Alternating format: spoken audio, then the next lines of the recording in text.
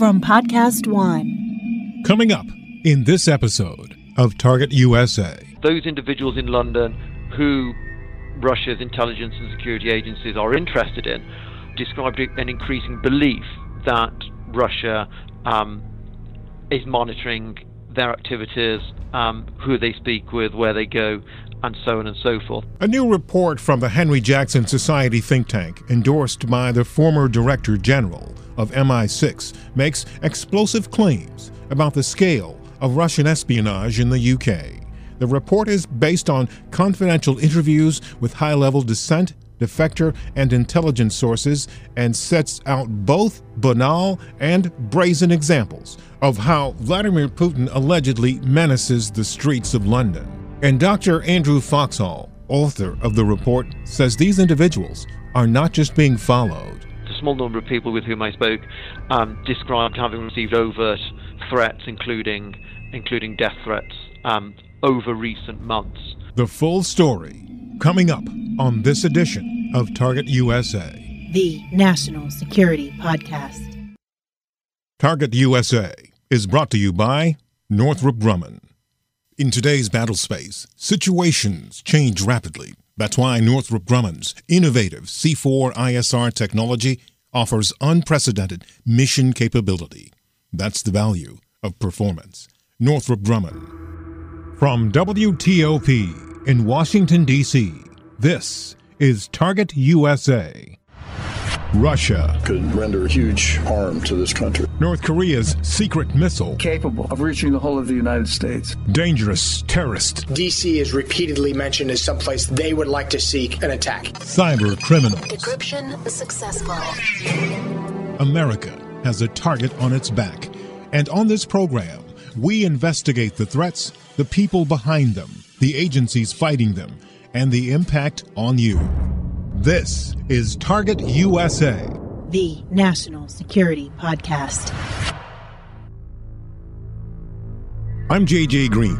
Previously on Target USA, in the epilogue of our series, Assassins Incorporated, the Kremlin's secret squad of killers, we began peeling open a new explosive document. In a new report from the Henry Jackson Society think tank in London, titled Putin Sees and Hears It All, How Russia's Intelligence Agencies Menace the UK, Dr. Andrew Foxall, who authored the report, tells Target USA Russia's killing squads are clearly practicing their trade in Britain. One of the main findings is that Russia's three main intelligence and security agencies, which is, say, the FSB, the Federal Security Service, the GRU, the GRU, the Main Intelligence Directorate of the General Staff, and the SVR, the Foreign Intelligence Service, are all active in the United Kingdom, to a certain extent, as one might expect. Individuals, so the second point is that individuals with links to two of these intelligence agencies, which is to say the FSB and the GRU, have murdered individuals on UK soil over the last 12 years. What we're beginning to get a picture of here is that these so-called assassins are not just a self-standing venture. They're at the very least a loosely connected, cut-out operation run by Russian intelligence with spies as handlers. Individuals with links to the FSB were believed to have been responsible for the murder of Alexander Litvinenko in 2006, and then, of course, earlier this year, two serving GRU officers carried out the attempted assassination of Sergei and Yulia Skripal, but of course in March, but of course in July, were responsible ultimately for the death of Dawn Sturgis, a UK citizen. And according to Dr. Foxall, who makes a very logical point, deliberately or not, the assassins do assassinations, but being connected to the intelligence community of Russia means that clearly they're not running operations. They're simply doing what they're supposed to do. That suggests someone else is calling the shots. As well as assassinations, there's an awful lot of activity that goes on sort of beneath the threshold of what we might call wet work. And all of that activity is what we would broadly think of or is being associated with active measures, which is to say that subversive political warfare originally employed by the KGB during the Cold War. And that, of course, includes espionage. Now, speaking with former and current intelligence sources in the UK, there's a acknowledgement now that Russia has more case officers in the UK than it did during the Cold War, and probably more so than it did even a decade ago. The figure that I was told was as many as 200 case officers handling upwards of 500 agents. And now, of course, on top of those agents are any number of informants that these people would reach out to and use.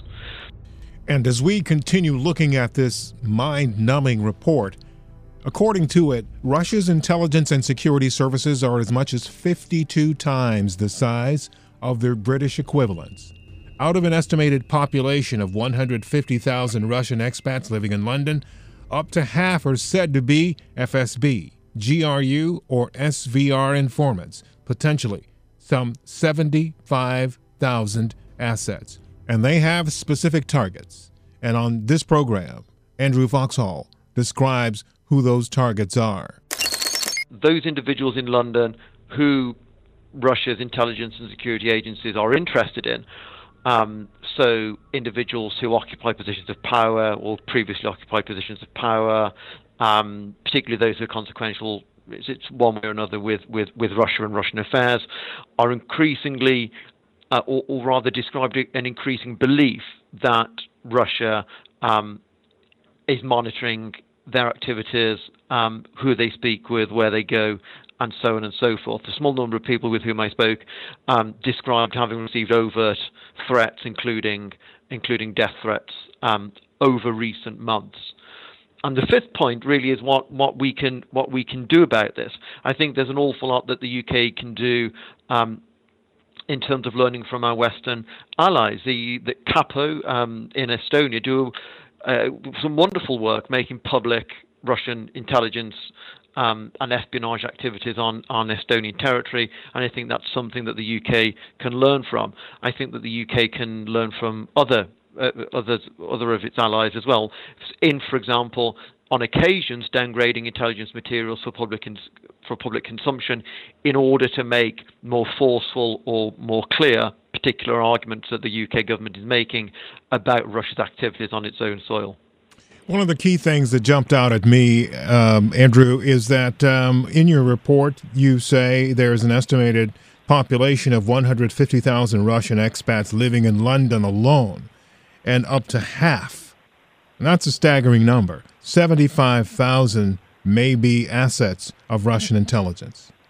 So there's a great degree of uncertainty about the number of Russians who live in the UK, let alone London. One estimate is 150,000. Unfortunately, UK census has not been conducted terribly recently, so the most recent census data isn't that helpful. Another estimate would put the number at about 60 to 70,000 people. So, as I said, there's a great degree of uncertainty about the number of Russians in the UK. Now, the idea, I think, that half or between a quarter and a half of Russian expats are informants is I think more a reflection of the degree of paranoia within the London-based Russian community than it is a sort of statistically accurate guesstimate of the number of Russian expats who are informers. I think if we were thinking about statistically accurate, then a number of estimates have been doing the rounds in the UK, 1,000, between 1,000 and between about 1,000 and 7,500 Russians. So, as I say, this is more a reflection of the level of paranoia within London's Russia community than it is, I think, an actual suggestion that there are potentially 75,000 people who are informing on the Kremlin's behalf.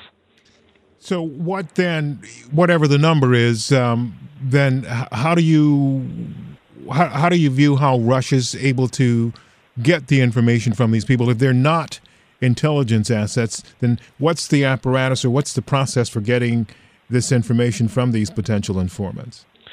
Well, clearly Russia, one of the most striking, or it seems to me at least one of the most interesting things about Russian intelligence, the activities of Russian intelligence and security agencies, not only in the UK but more broadly, is the extent to which it sort of integrates other institutions and individuals into their activities. So Russia's spies, for example, will not only work through the Russian embassy, as one might expect, they will also work through other state apparatus, whether that would, for example, be Russia's trade delegation, which we know during the Cold War hosted a number of Russian spies, whether that is other institutions, as I say, that the Russian state lends its name to.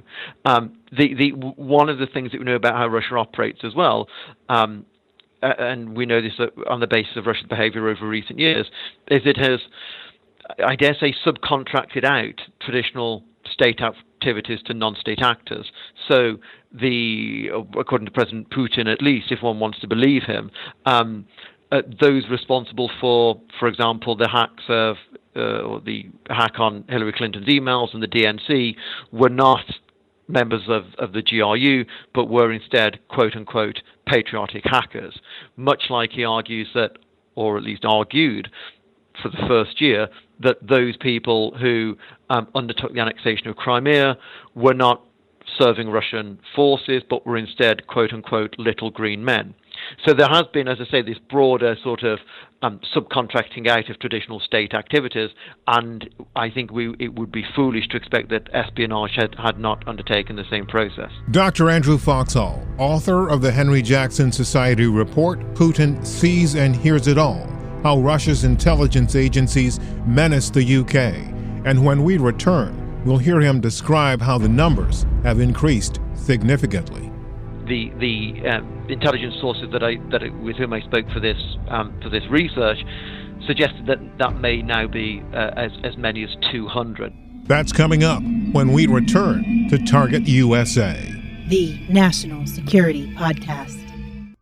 Target USA is brought to you by Northrop Grumman.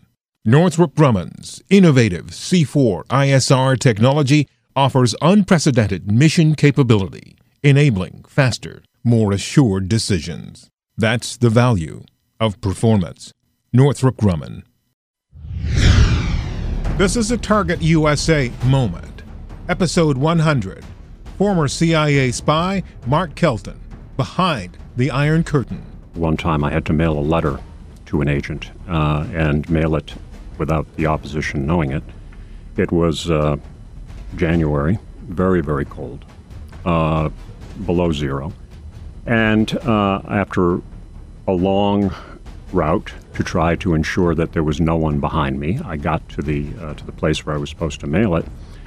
But you know, the fear, of course, of getting caught. I was actually sweating. It was well below zero, but sweating because of the concern.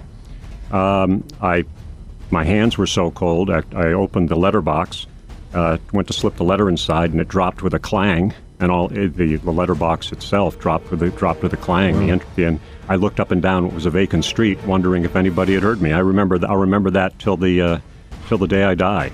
This has been a Target USA moment, episode 100. Download it, relive it.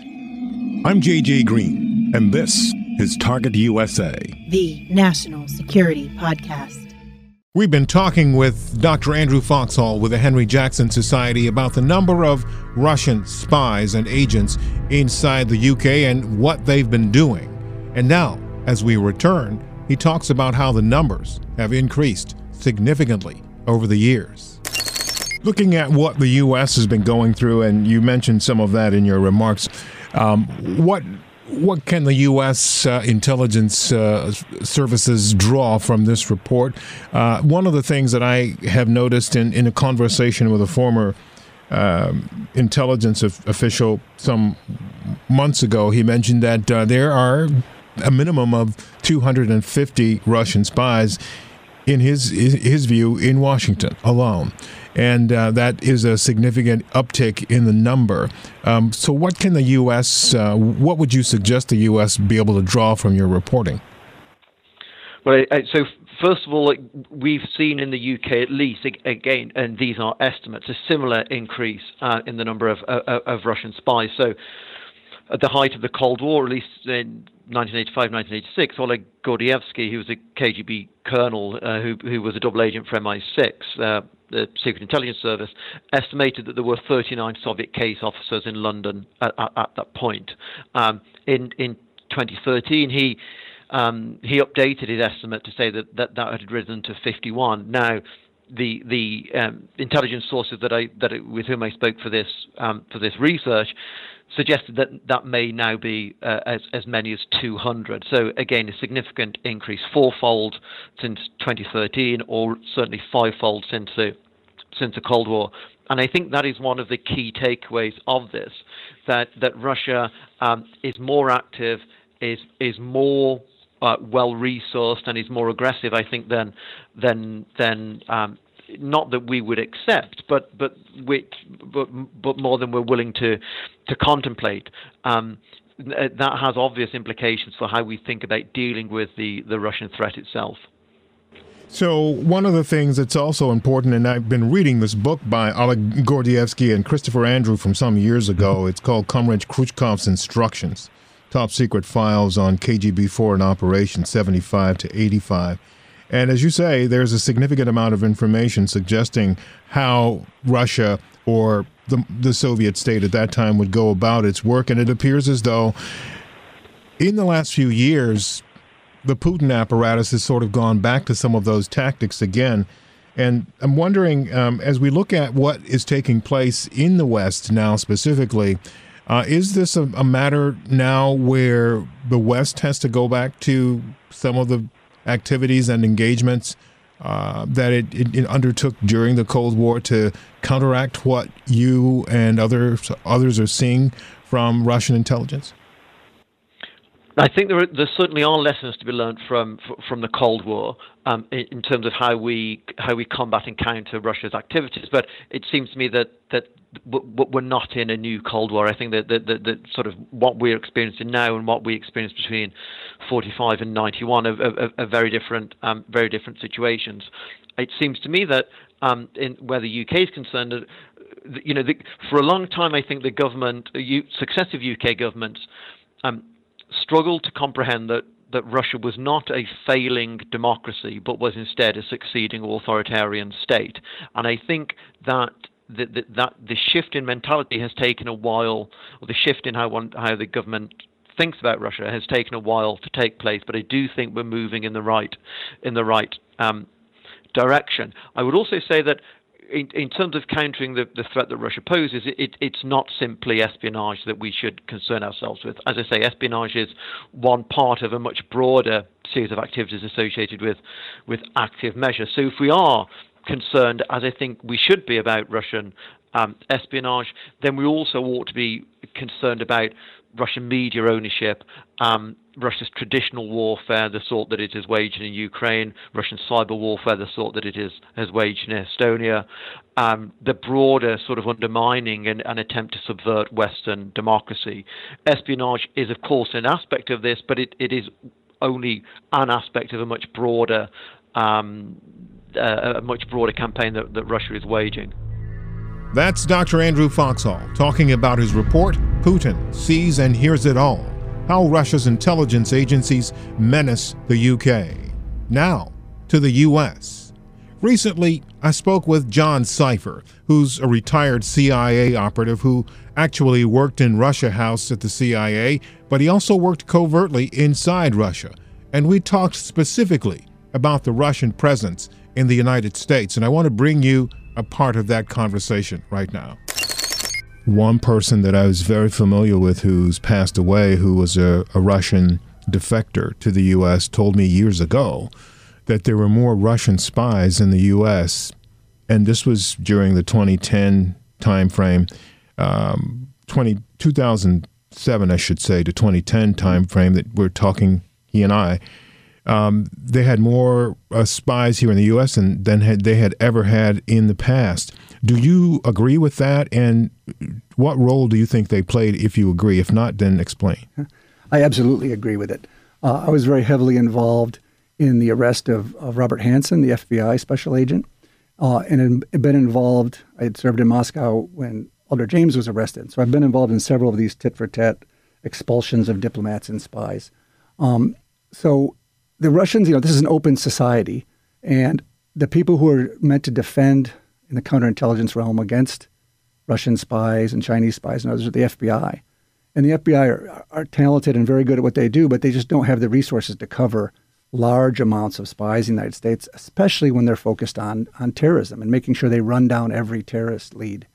So it's in the Russians' advantage to try to flood the zone and have as many people here as they can to collect information and understand the United States and have people in key places, which I'm sure helped them quite a bit in 2016. So one of the things we've seen recently as we've thrown out some diplomats and spies, and they've done the same to us.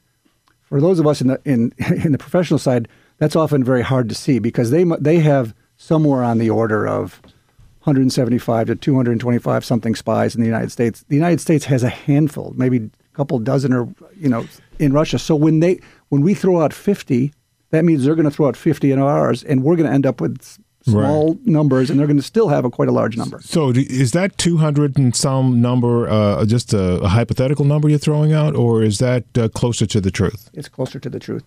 The Russians had a large presence here during the Cold War, but the FBI, understood during the Cold War that our main adversary was the Soviet Union and put a lot of resources on them. My understanding from talking to professionals and friends and others in the FBI is that those numbers have grown over time. And so I certainly don't, I don't go in and ask specific things. Since I've retired, that would be wrong. But let's say the numbers are in the hundreds, at least 150 or more. It was before these expulsions. Well, that was my question. How do these expulsions, and even a better question perhaps, is how does the closure of a couple of these locations, several of these locations, including the one in Long Island, the one out in Maryland, the one in the consulate in San Francisco, and then again in Seattle, how does that impact their espionage machine, their ability to do this work that, again, was pointed out in the assessment of their activities as being fairly significant? How does the closure of those locations impact their ability to do what they want to do?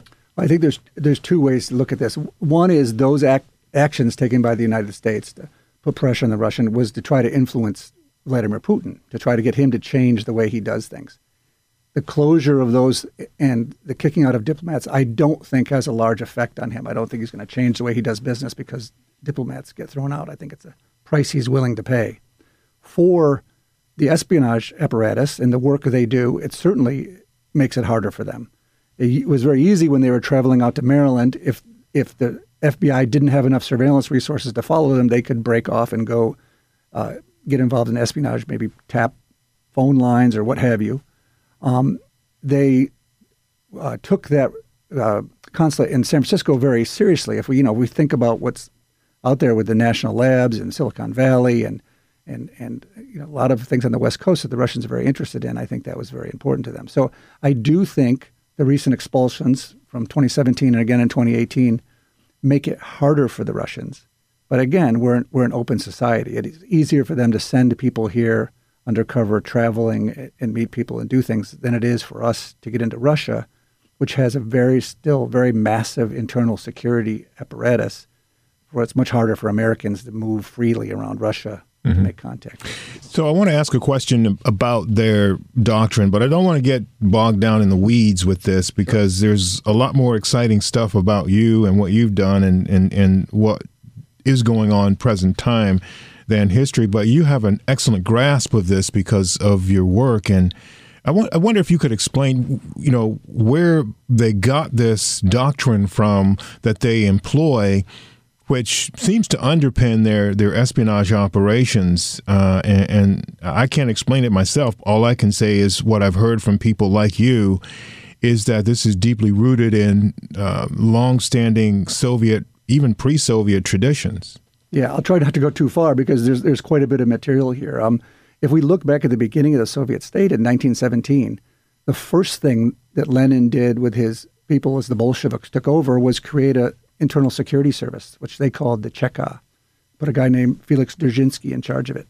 And before they even came up with an economic plan and a political plan, they were putting together what we saw in 2016, what we call active measures. They'd created false worldwide organizations to try to draw in oppositionists and their enemies so that they could uncover them, kill them, and control the people who might be opposition to them. Can I interrupt and ask a really quick question without making you lose your train of thought? Correct me if I'm wrong, but I think I read somewhere some time ago that this guy Jasinski was responsible for this ingenious plan that got Russian exiles to pay for essentially their own demise. Yeah, that's exactly what I'm talking about. We still study it in the services. It was called the Trust Operation. The Trust Operation. Exactly. And they put together a thing called the Russian, I'm not even sure, Central Russian Monarchist Organization that they ran in England and France and in areas around Russia and the Soviet Union, which was, in other words, the Soviet state was running an anti-Soviet operation to bring people in to work against the Soviet state so that they could then uncover them and kill them. And so it's a masterful operation. It was run literally, within months after the beginning of the state. This is the ultimate in deception. Yeah, I have to say, the Russians are excellent at this. And through most of the 20th century, their operations, intelligence and espionage operations against the United States and Britain were far better than anything we had against them. And, even if we look back before that, the Okhrana, which was the Tsarist secret services, were quite adept. They're still in the Middle East people who believe some of the disinformation that the Okhrana created in the 1890s about Jewish groups. They called the Protocols of Elders of Zion, which is still out on the internet if you look for it, which is anti-sort of Jewish, anti-Semitic treatise that people still believe is real. And if you remember the early Soviet leaders, Lenin and Stalin, those are alias names. Those are names because that they grew up in undercover, secret cell type of information, inside the country. So they've got a long history of internal security services working against internal security services, thinking about these kind of things that is just alien to the United States. We don't think about spying. We don't think about espionage in our everyday life. Whereas to this day, the Russians, it's still a central factor of foreign policy in the state. Safe to say it's highly evolved now, huh?